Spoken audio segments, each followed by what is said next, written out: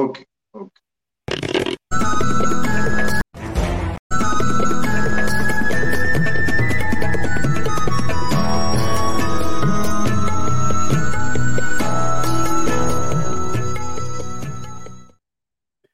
Namaste viewers, welcome to Jaipur Dialogue USA. I apologize for being a little late today. Some technical hitch one way or the other, but that always happens sometimes. Please bear with us. Thank you so much. To begin with, wanted to also mention that this is very important program today. We are talking about conversion, forced or free. It has a lot of ramifications for us. In India, as we are witnessing it, it's a very serious issue. To discuss this matter, we have greatest of pleasure in welcoming Col RSN Singh. And Colonel Saab, welcome to the show for the first time on Jaipur Dialogue USA. Thank you. Thank you. Please request to the viewers, please like, subscribe, and share the channel with others as we are trying to change the narrative from awakening the people from wokeness to awakening. So that's one of the important objectives here. So, Colonel Saab, this particular conversion issue is going on for a very long time. And this is a serious issue for India particularly. And what do you think are the implications of the way it is happening at this point in time?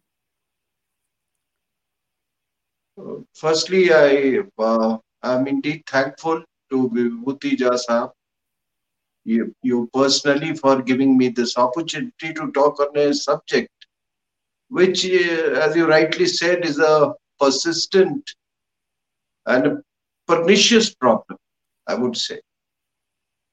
And persistent, pressing, and pernicious. It has reached dangerous levels. I am sitting in Patna, Patna, and I belong to Patna district. And I never thought that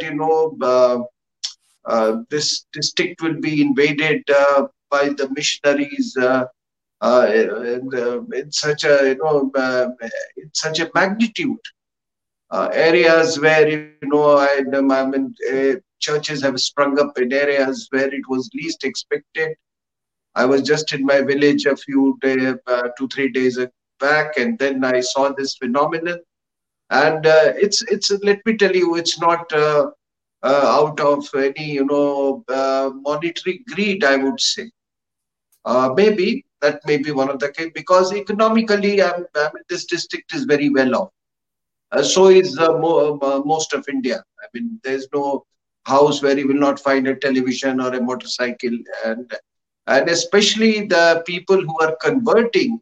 A large segment of them are they have made a kill, out of this liquor business during prohibition, because they make this local liquor. So there is no, money is actually pouring in, and I'm not exaggerating. So I don't know how this phenomenon has come about, but I can dare say that this has happened, probably with the tacit encouragement of the dispensation here. Both they are very much indulgent towards the Islamists, and as well as the church. So having said that, now you asked me that how serious is this problem? As I said right at the beginning, this is a persistent problem, and actually there is a theological war being waged against India, not from now, for at least 2-3 centuries now. And it has taken its toll. If I wrote this book, Know the Anti-Nationals, and in that there is a chapter I have written, Theological War That Tears India. I've given a true story, and wherein I have pointed out that a person called Ellen Chow from the USA, he was he belonged to the church in somewhere in Kansas, in the United States. 27-year-old man. He prepared himself to come to Senegal Islands in Andaman and Nicobar group of islands.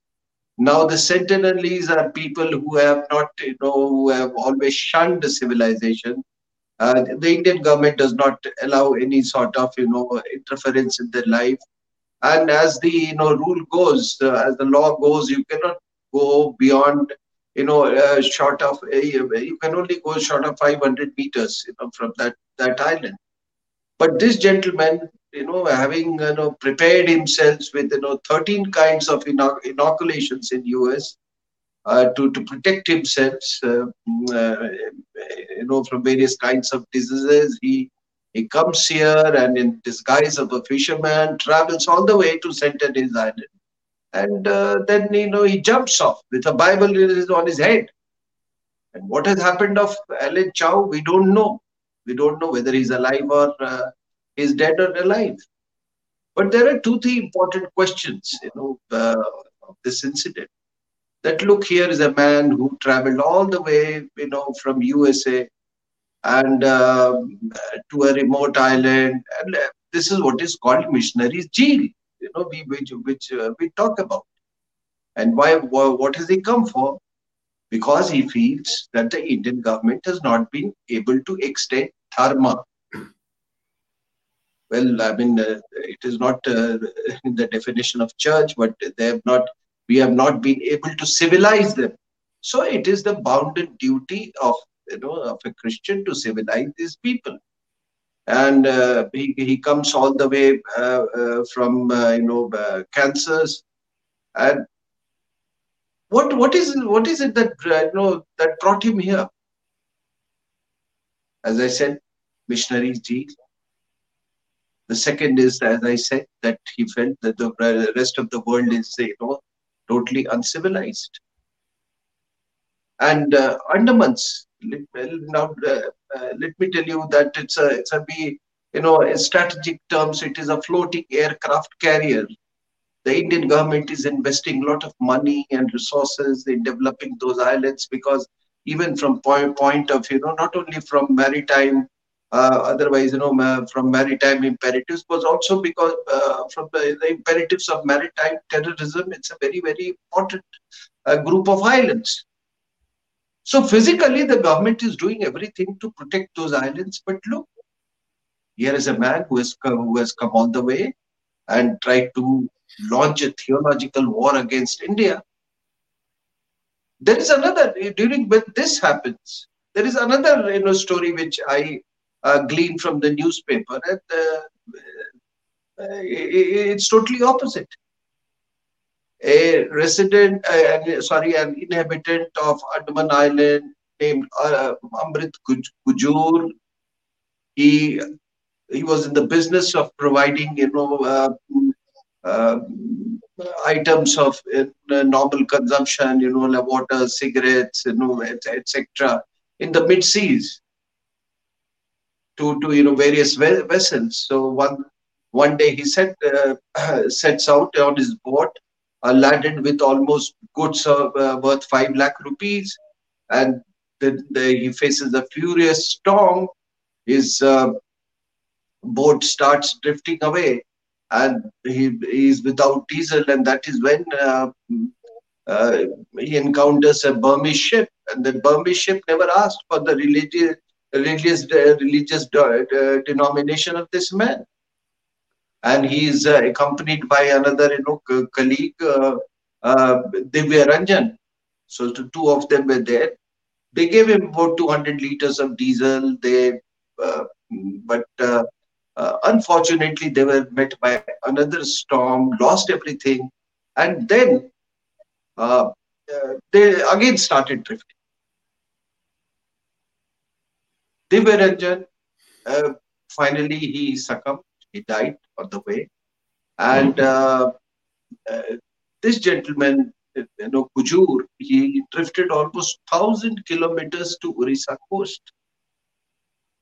There, he was when the villagers or local villagers discovered him. He was totally, they gave him up as dead. But somebody said that no, there is life in him, and then they nurtured him back to health.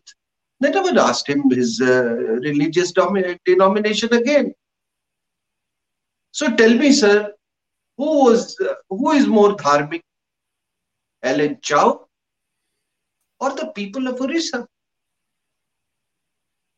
That's a very, very valid point, and your insights, being having been in the intelligence, is absolutely remarkable. And what worries today, you are from Bihar, so am I, and I studied in Netarhat. So if you recall, Netarhat has a 25% reservation for SC/ST, and in the Santhal area, Netarhat area, we saw a lot of tribals who were Christians. Four of my football players, sportsmen in my batch, they were all Christians. Now, that's a different issue, the conversion. What is important here is to find out the rampant way it is going on in India. It almost looks like that India is a happy hunting ground for anybody and anything.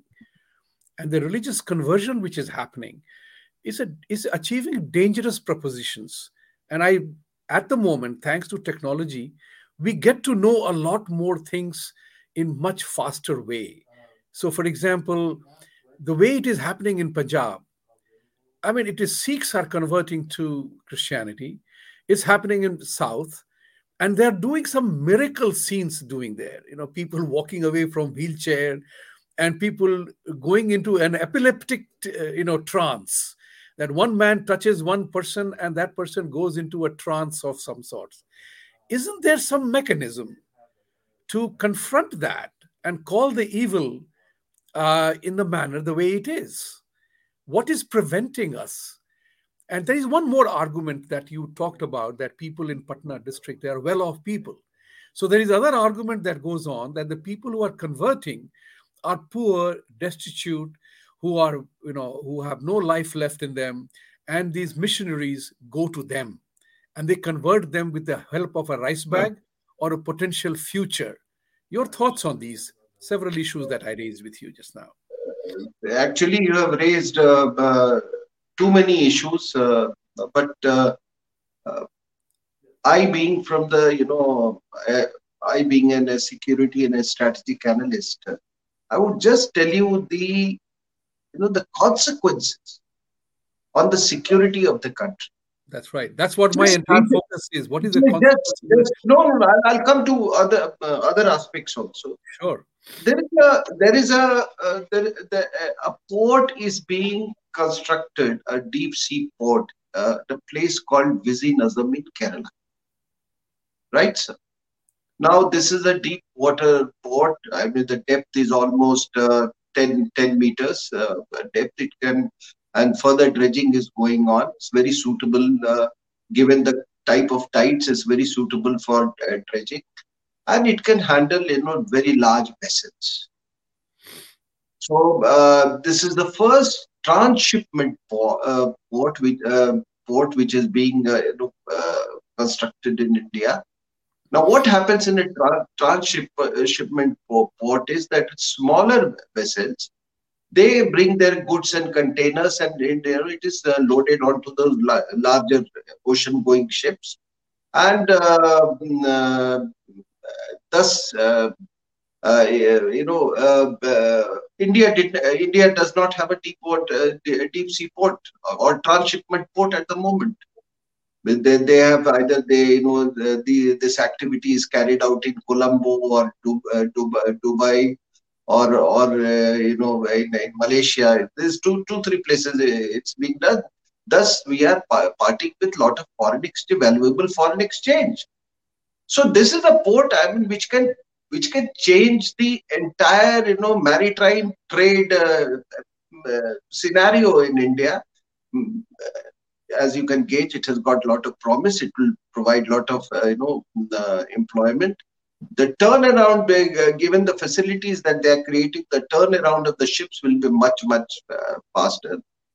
Now, such an important project, such a big asset that is being created, country. Do you know the church there, the Latin church that is active in that area? Some 13 priests, Christian priests, they, under their leadership, there was a big agitation to stop this project. And this is not the first time that this is happening. Obviously, they do not want this project to go on because they want someone else to, uh, uh, someone, some other power to benefit. Now, remember 2011 Kundakulam project. Yeah. Same thing had happened. It was the church which was at the forefront. And then you have this sterlite, plant that was there in Tamil Nadu. The church stopped it. And the judiciary colluded with the church. Sir, 40% of India's copper requirements was met by this sterlite copper manufacturing plant.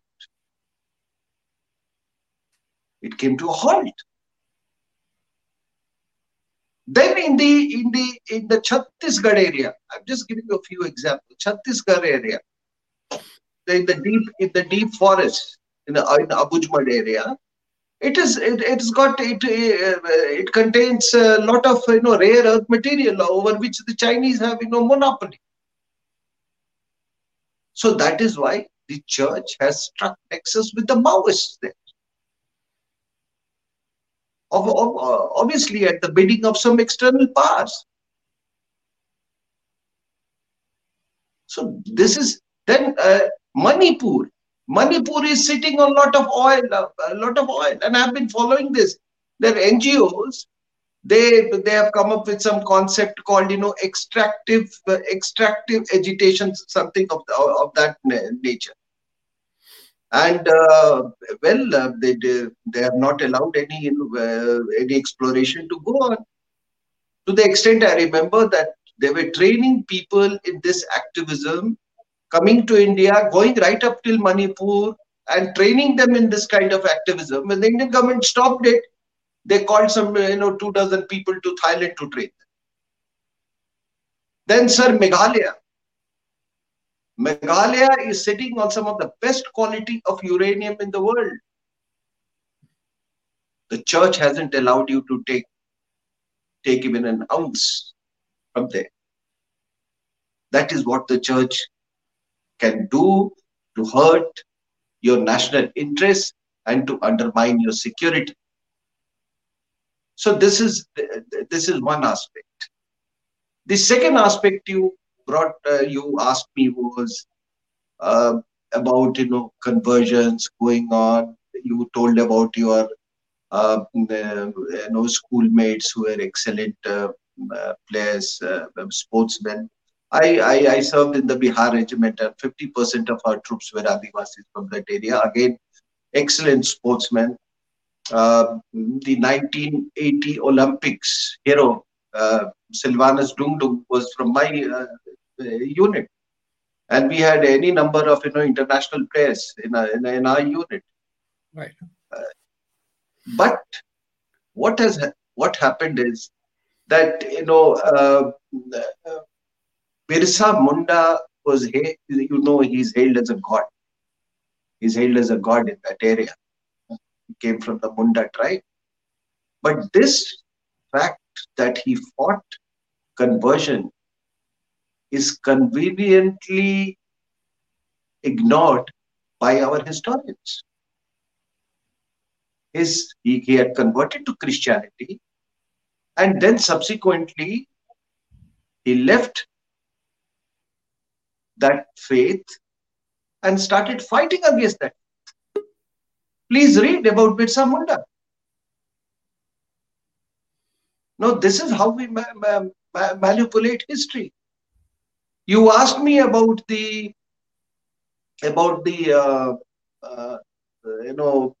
the ingress of Christianity into Punjab.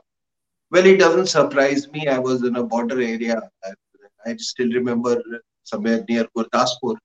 And I saw a lot of churches there. One place I remember they had a big church, was a village called Malmua, right on the border fencing.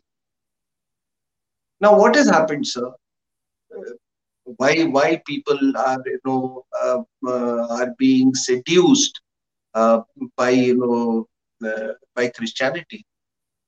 Probably in Punjab, some some elements who, should I say, a sizable segment of the Sikh population, no, a very important segment of the Sikh population, they hijacked Sikhism. You know what which segment I am talking about, and they killed spiritualism. It killed spiritualism, like, as far as Sikhism is concerned.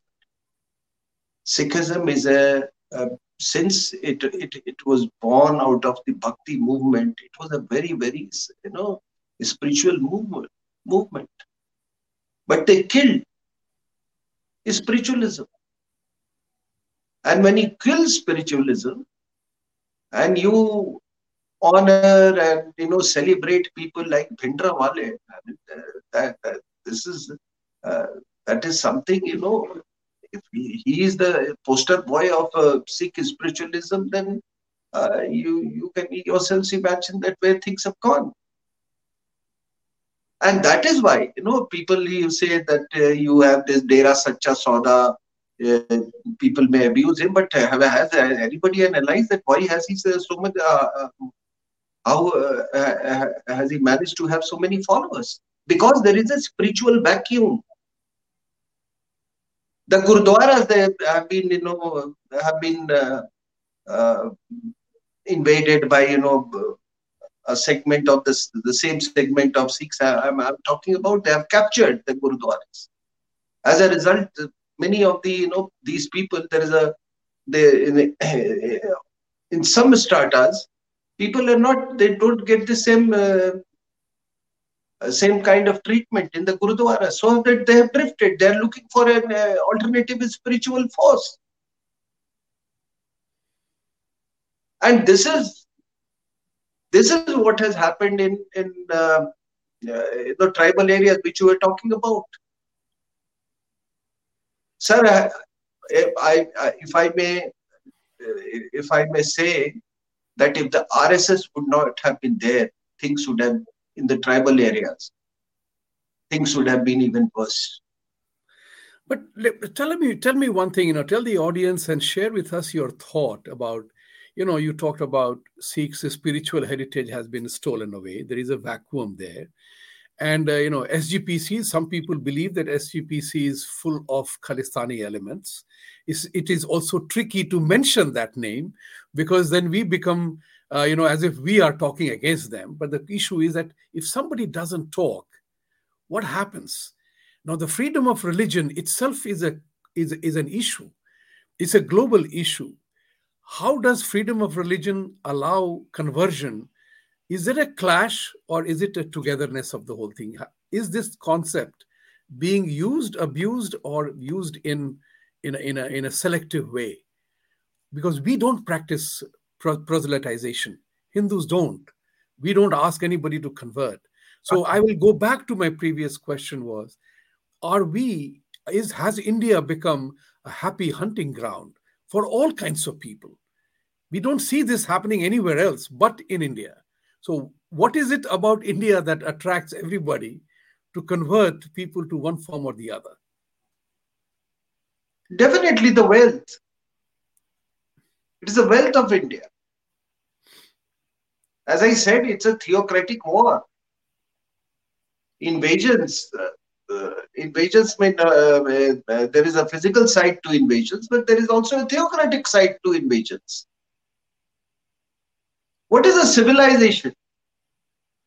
A civilization in its core has religion. The most important ingredient of a civilization is religion. Right. So what has happened is that, since India was invaded, so, out of sheer frustration, this Bhakti movement started, lot of, sects, sprung up out of sheer frustration. And when you were talking about Sikhism, one thing I must certainly, I may say that the Christians, they don't hide their Bible. If the Bible says that the earth is flat, they go by it. They may not mention it, so openly, but the Bible does say that the earth is flat. And even in the United States, there is a big society. The earth is flat society. You'll be horrified to know that I know of a pilot, an American pilot, who still believes that the earth is flat. So they don't hide their, conceal their, mazhabi book. And nor the Muslims are uh, apologetic about Quran, those parts that are objectionable to you and me. They are not apologetic about it. But on the contrary, what these Khalistanis have done is that they have mutilated their religious books.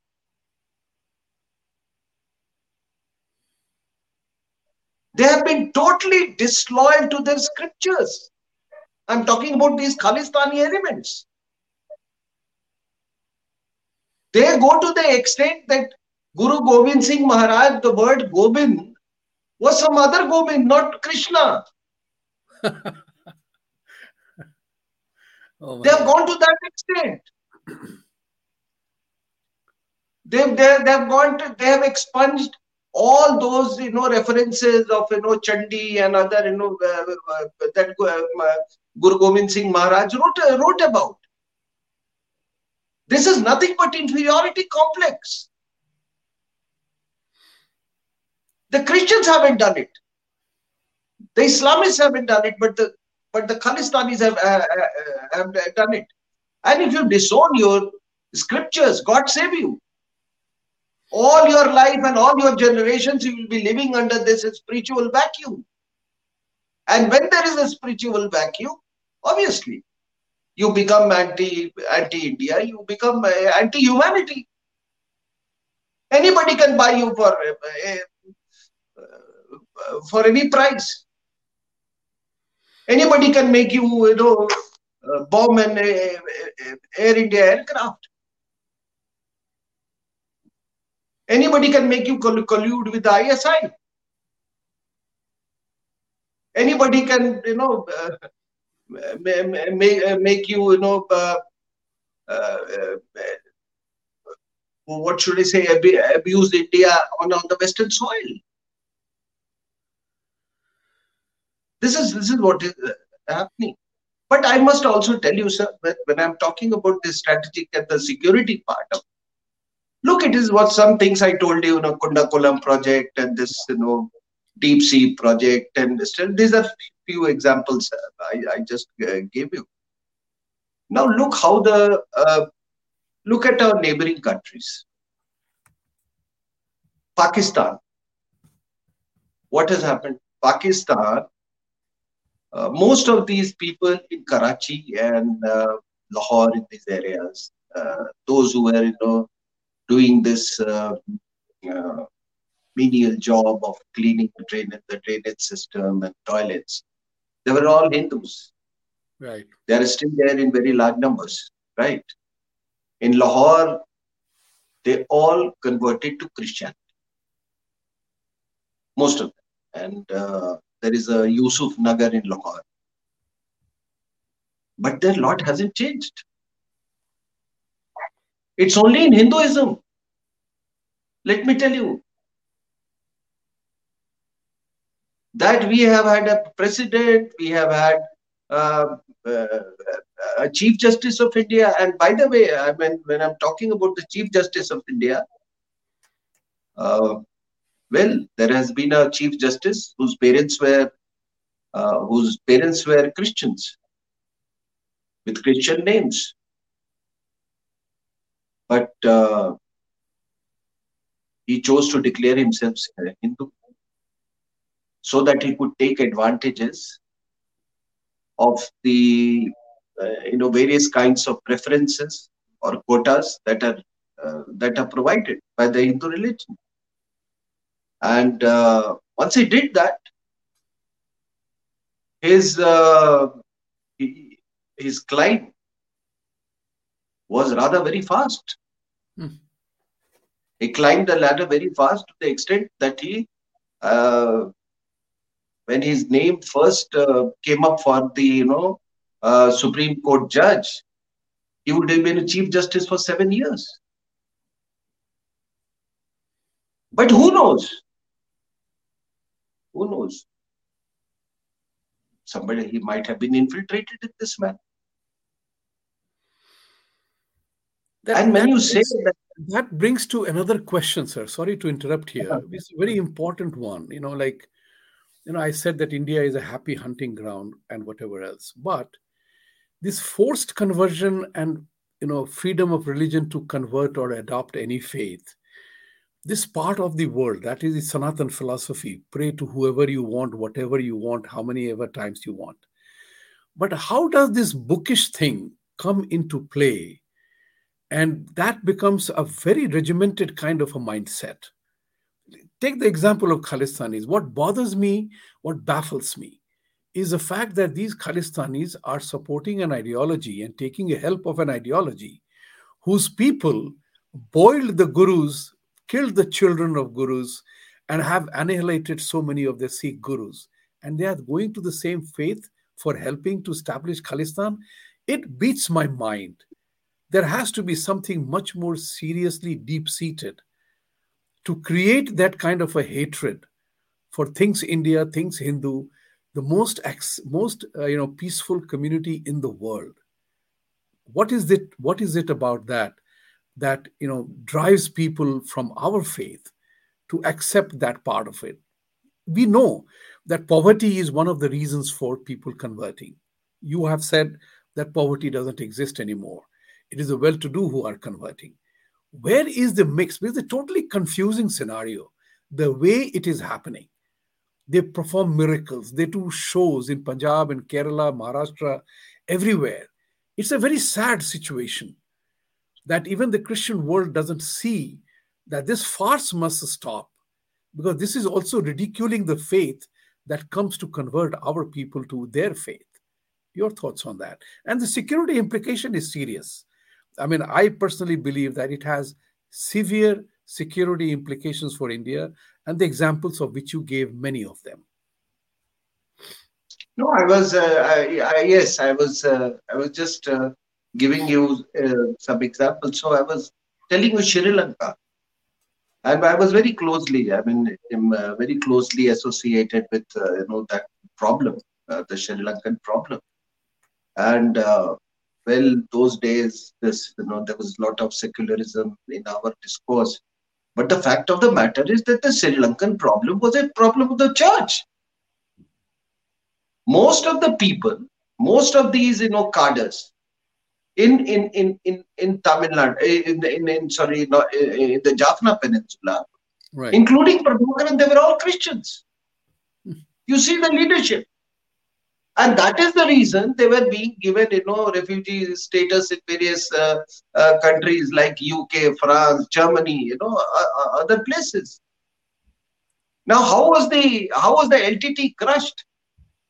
Once the Sri Lankan government managed to split the LTT on religious lines, that is, they weaned away this fellow Karuna, that they Yep. called, Trincomalee cadres. That is how they managed to do it. But it was the church problem. Then you come to Nepal, sir. I wrote the book called The Unmaking of Nepal, and I traveled. Very extensively in that. When I was writing this book, and I traveled from Tarai. And when I reached Kathmandu, I knew some people there. I interviewed people across, across the spectrum. All politicians of all shades, including the president of Nepal. So one day I was just roaming on the streets of Kathmandu, and I see an embassy of Norway, embassy of Finland, and I got a little intrigued as to, I mean, what are these countries? Why should they have an embassy here? Britain, understandable. US understandable, because there are a lot of Gurkha troops, serving in Britain. But then I tried, when I delved deeper, I found that these fellows they are supporting the Maoists in China just to topple the government, to sorry to bring them to power, so that, because anti-conversion laws in Nepal were very, very strict during the monarchy. And I, for one, am convinced that they, as you say, as you said, that India, is such a fertile ground for conversion. They thought that Nepal is even a much more fertile ground than India, which is, but the main obstacle is the monarchy. So it is my assessment that it is the church colluded with the Maoists in killing the king of Nepal. This is a breaking news I am giving. My goodness. My goodness. So and this is, and the first thing, when the interim government came, the Maoists, when they formed the interim government, the first thing that they did was to change they changed the Hindu nature of Nepal. That they declared that it's no more a Hindu state, and thereafter, it was the field was open for rampant conversion, and it is taking place in Nepal.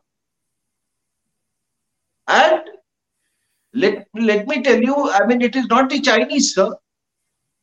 The leftist forces, ultra leftists, are more active in the Western world, that is the United States and Europe, and especially in your Chicago. There is the organization called Revolutionary International Movement, which is the apex of our organization of all these ultra left radicals. They have deep nexus with the church. Now you ask me a question as to why they feel, and you said, forcible conversion. No, as far as Islamic conversion was there, that has taken place in India in our history, that was primarily or overwhelmingly based on force, not Christian conversion. Christian conversion is by allurement, duplicity, deviousness, fraud. Now Fraud, look at the fraud. Pardon? fraud as well. How do Yes, you fraud. how do we define that element of fraud? Because that's The fraud, serious. fraud. What I'll tell you, fraud. I'll tell you, and what I'll give you an example. This is one example. I gave a recent example of this fellow called Alan Chow. Mm-hmm. In say 1570s or something, there was a fellow called Robert D. Noble, a Portuguese. Yes. Now he came to Tamil Nadu, and what he did was that it was very difficult for him to crack the nut. Here, people were very, very obstinate as far as their religion was concerned. Yes. So what he did was that he became a Hindu priest, right? He first became a sadhu, then he became a kshatriya, then he had a big choti, and then he started wearing a dhoti, and he became a priest. Then he said that I am writing the fifth Veda, and the Vatican denounced his method. But later on, his method was declared to be the best and most successful method. So you come down now. What is happening? The missionaries come. Earlier, I was also here in Patna, St. Xavier's for some time, and most teachers, they had Christian names. They were all Indians, but they had Christian names. But no more. Now You may carry your name as, some Ram, and you will still be a Christian. You must have heard of a fellow called Ralia Ram, K. Ralia Ram. He was a great supporter of Jinnah. ठीक है ना? That's right. Right. So, yeah. So you may have your name as Aparajita, you may have Samyukta, all these names you may have. Mhm. But what they do now, where is the fraud? They will say that you will all go to hell. ये जितने ये ये लोग हैं जो ये देवघर जाते हैं और मंदिरों में जाते हैं, ये सब सब हेल में जाएंगे. ये राम वाम सब बकवास है. बट नाम वही है sir. They haven't changed the name. Now, is Ram merely a name? Is Aparajita merely a name? This is what these fellows have done by the fraud. They have created an identity crisis. They have tried to rob the civilization out from these people. This is what the missionaries have done. They have created a huge identity crisis, and the method that is employed to convert them into Christianity is first by creating hatred for their ancestors, for their religion.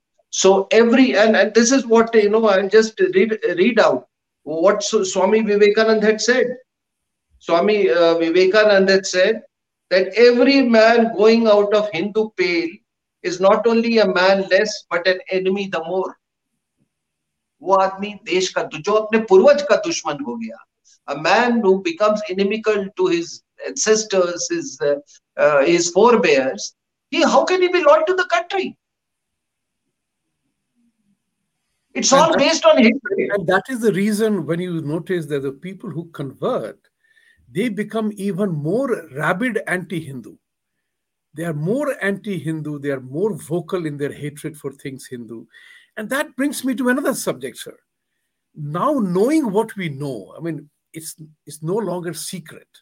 The deception, the fraud, the incentivization, all these things are going on. What's the government of India doing? I'm not talking about the Sonia-led government. I'm talking about the Modi-led government. What is happening? Does this matter bring us into a conflict with the concept of freedom of religion itself? Where do we go from here? The question is, where do we go from here after knowing what we know?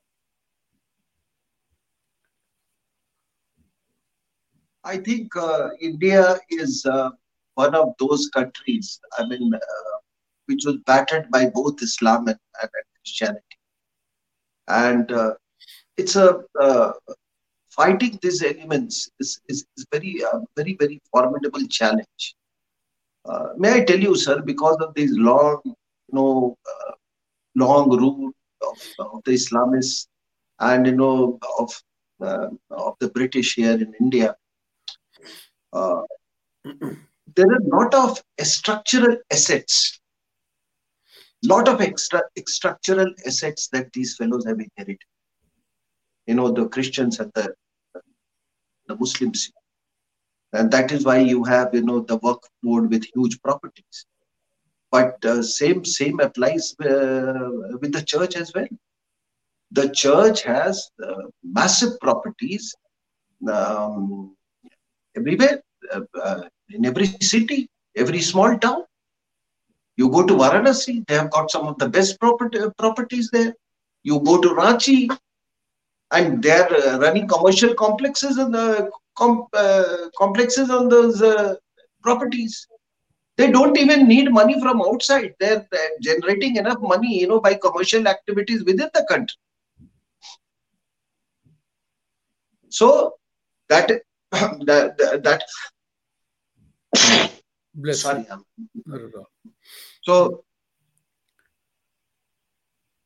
they don't need money actually from outside. Now what has happened? The important point is that when this transfer of power took place, and Indians, the British left, vacated those bungalows, and the Indians moved in the same bungalows. Uh, their style of working was same, the English type was same.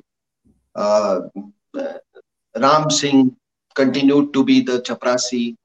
Earlier he was Chaprasi maybe to John Sahab, uh, but later he must have become, Chaprasi to some, uh, say, some Singh Sahab or Pandey Sahab or whatever it is. So this is what happened.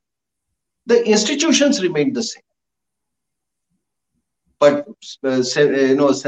Xavier's, St. Joseph's, all these, Michaels, all these Francis.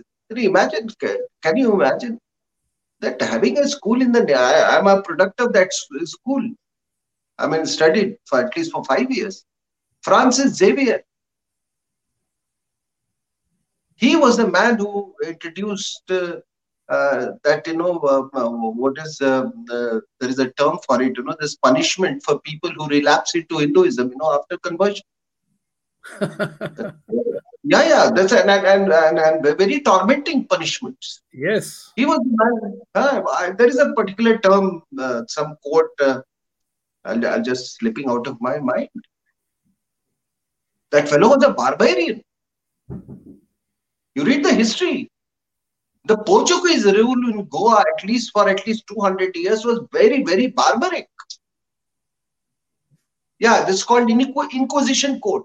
Inquisition, yeah, that's right. Okay. Yeah, that was brought by this fellow called Francis Xavier from Portugal. And you go to the, some of these, go to the museum in Goa, and what contraptions they had made to punish people. Right. So that was one, sir. The other thing what happened in India was that the UPSC was came into existence, and they started holding exam, and I can say that for many years, and even now the selectors in the UPSC, or the pattern of exams in the UPSC, was heavily loaded in favor of people who could handle the English language. If you wrote your history paper in Hindi and if you wrote your history paper in English, there will be a marked difference. Wow. And people, very, very successful people. I was talking to a boy who got the 12th highest marks in an interview, and he told me, sir, they're totally biased towards people who speak English. Now this is what happened. So what these missionaries did, was, because they had inherited so much of structures from the British period, in terms of schools, land, and etc. They created an apparatus of bureaucrats and judges, right, judges of the Supreme Court. They take a lot of pride that I'm a product of St. Stephen's College. Yeah. They never talk about that 50% reservation for the Christians. It's a minor. I mean, they say it's a minority institution. That's right. So what has happened? That they created this infrastructure, and that that infrastructure further facilitated conversion. After all, a person who has studied in St. Stephen's College, you expect him to stop conversions in India? He has got a job by fraud. By fraud, I mean by the fraud of this English language. Sir, I have absolutely no issues if an English language is lingua franca. As long as a language is a connecting language, language that connects, that is what is lingua franca. Right. But the language cannot, cannot be a tool to size you up. English language cannot become a tool to instill a sense of inferiority complex in the people. And that is how That is how the missionaries have been successful, because somewhere people feel that ye Christian hai, ye humko Angrezi sikhayega, and with English you can achieve anything. And let me also tell you, sir, Christianity and science are poles apart. I would say not Christianity alone. Yes, religion is antithesis of science. And Yes, yes. yeah, For example, no. For example, I'll tell you. The Quran says the earth is flat. The Bible says the earth is flat. Now you tell everybody, India mein kya ye church mein, the Sunday. This also, brings me to another very important issue, sir. In this Sunday church services, what do they speak? As I told you, they all, ये सब नरक में, they all go to hell. They are इनको बोलो, ये दूध वाले को बोलो, ये सब्जी वाले को बोलो कि ये सब नरक में जाएंगे, सब इशू इशू के नीचे आ जाए. Now tell me, sir, Galileo was yeah, driven to death just because he had spoken the truth, the scientific truth, that it right, is not the sun, it is the earth which revolves around the sun. Right, correct, sir? correct. Now, will the priest tell whether Galileo has gone to hell or these priests have gone to hell? Or if you read the history of Christianity or Islam for that matter, their best periods have been when they have abandoned their scriptures. That is how Protestantism came in. And that is how this Renaissance, or you can say that this European Renaissance or Christian Renaissance took place. The best period in Islam was between 8th to 10th century, when they totally abandoned the Quran. They got people from Greece, all those books which they tried to burn. They tried to again gather those books. That is what happened, and that is the time when Pandit Kanak went from India with that book called Surya Siddhant. And I always tell people, in fact, it's a challenge um, throw to everybody, that whatever whatever you know whatever has been prescribed by Hinduism, whatever rituals that we have, please ask me. I'll give you a scientific reason for that. For I'm every small thing, yes, I'm a I will. believer in that concept, sir. If I may add here, that science and technology supports Sanatan principles, natural laws. And do you think that the reason why our country, our faith is attacked so much is because people perceive the Sanatan principles and scientific and natural laws to eventually overcome the fear, the absence of fear and ignorance that exists because the way religion gets practiced today. Remember, I'm talking about the religion the way it gets practiced today. And I want to add here something. There is something that we need to do. I mean, the entire universal philosophy needs to do is to probably make the concept that conversion is a sin against God's original intent. If God wanted, as the ultimate magician and the ultimate creator, he could have made you and I into any other faith that he could have, but he made us who we are. So is conversion a sin against God's original intent? Why are we not? Absolutely, sir.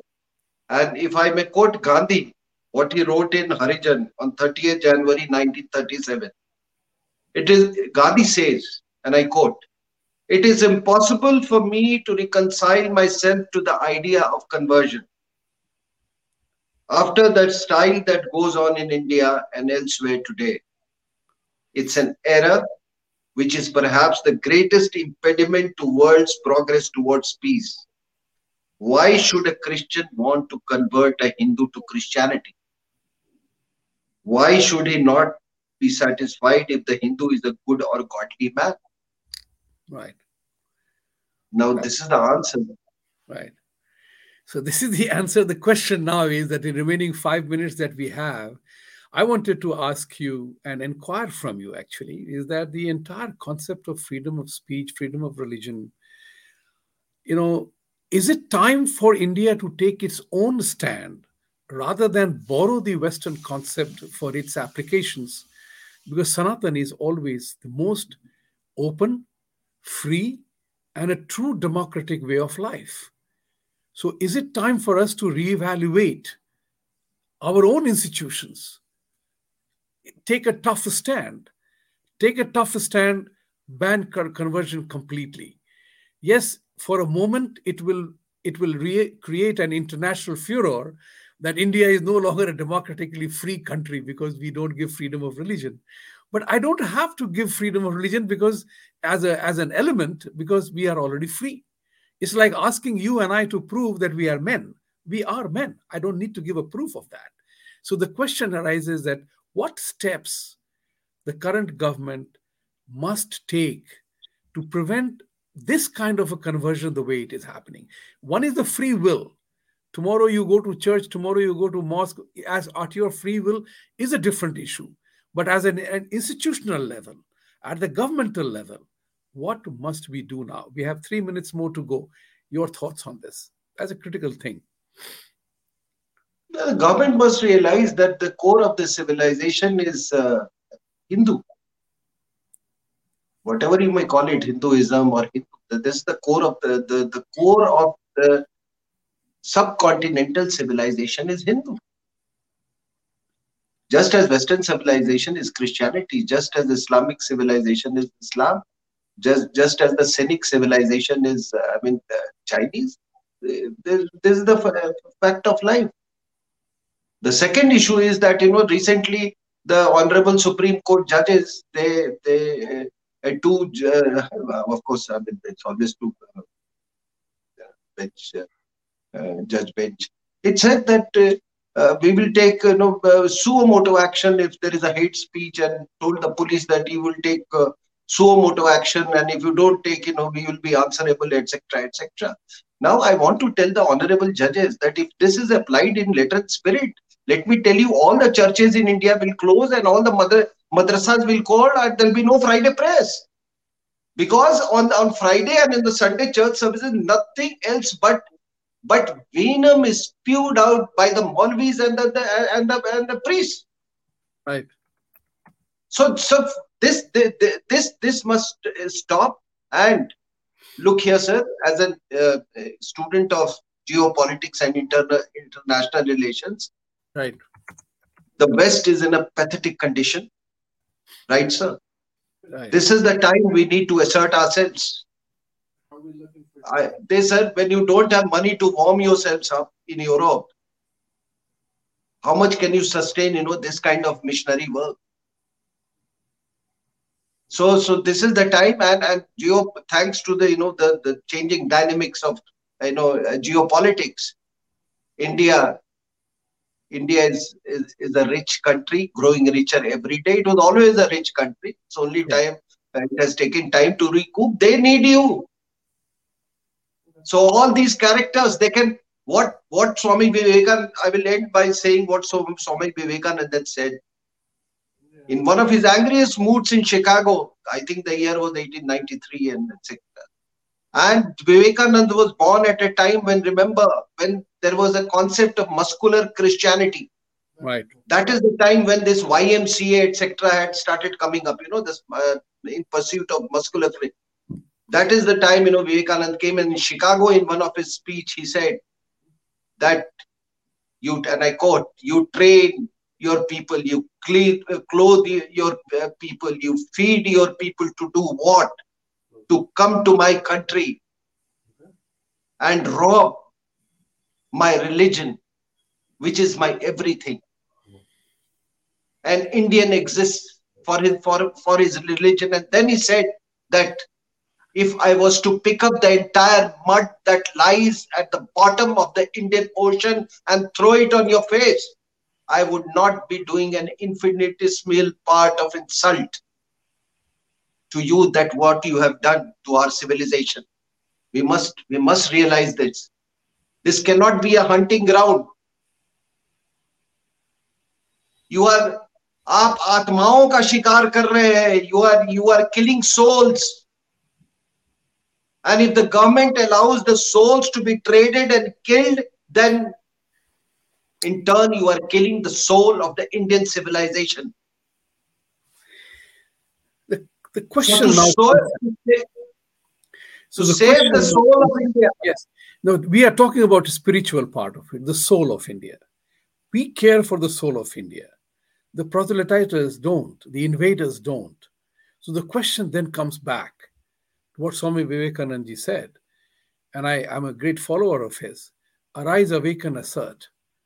Those are the three A's that he gave, and to which I added my fourth A called act. So as I go back into the conversation, I use the phrase, knowing what we know now, what must the people do? Last 1 minute for that thought for you. What must people do at an individual level and at an institutional and collective level? The three stages on which people can act: individual, collective, and institutional basis. Where where does one need that support from? The governmental support is a must. Collective unity is a must, and an individual initiative is required. How do we go about it? In 1 minute, sir. Then after that, we will close the show today. I think at an individual level, awareness, like the kind of program that you have done today, we have reached out to some people. We can, in simpler forms, we can even reach out to larger audience. And I've been trying to do that. These individual level, uh, we can always we can make them aware about what does loss of identity mean. One, two is that at a collective level. At a collective level, this is a democratic country. So is America. Let's put our collective strength to vote for only those candidates who can take up the crusade for anti-conversion or reconversion. Remember, the Videshi Mahila here had the Swami Jayanand Saraswati arrested just because that soul was trying to reconvert people back from Christianity. And under pressure from Pope, he was arrested. And then, of course, the charges came out to be all false. Now, may I also tell these people that in India, there are much finer souls than Mother Teresa and Graham States. They are much more kind. Nobody who came under the care of Mother Teresa died. Everybody who came under her care died a Christian. Do you know that? This is sinning at the worst. एक मरते हुए आदमी के भी आप soul को harvest कर रहे हो. You are harvesting the souls of a dying person. There can be no greater sin than that. You have Baba Amte, son, carrying out vasectomy operations of the Maoists so that they can have a longer, career as a Maoist terrorist. This is the level. I'm amazed. Mother Teresa crusade, Mother Teresa road, aren't we kind-hearted people? Aren't there any philanthropists in India? What is this inferiority complex? And then this English language, sir, I told you, collectively you said this has to be. Firstly, as I said, English language has got nothing to do with science. Otherwise, Ramanujam would not have been such a great mathematician, or say C.V. Raman.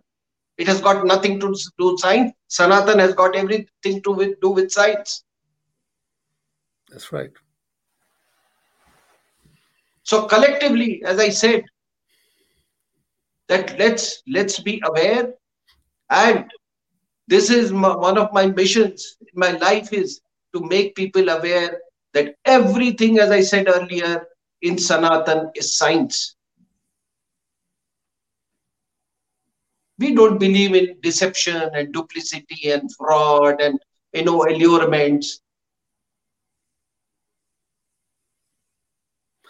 Sir, thank you very much for coming today on the show. It is a very tricky subject. It's that, I mean, it's a very tricky subject, very emotional issue. People have their belief, people pursue their belief, and people who are stronger, they are able to impose their beliefs. And the question then arises is that how does the uprising happen? Like it is very important for us to save our own civilization. And people like us are exposed to the truth that goes on in the world around us. So I want to thank you very much for your such a powerful I would say deposition to the public of the world today. And I hope the people will understand this element, that there is an individual, collective, and institutional responsibility to, in my opinion, I personally feel that conversion is a sin against God's original intent. Because I have always believed that, if God wanted me to be other than who I am, it could have happened like a matter of magic, but it did not. So the question is that how do we push that agenda forward? We have to encourage humanism to come up, because after all, we are all humans. World over, we are all humans. All women all over the world take 9 months to deliver a biologically normal child. So the question is, how do we deliver that part? And is it time for us to take advantage of science and technology, as you very rightly said? And I agree with you. The Sanatan is all about natural laws, science, and technology. How do we take advantage of that? We will continue our dialogue, sir. And I'm very honored that you came. You are in Patna. I used to live in Patna. I'm a Bihari. So it's a wonderful feeling to see you and us in conversation today.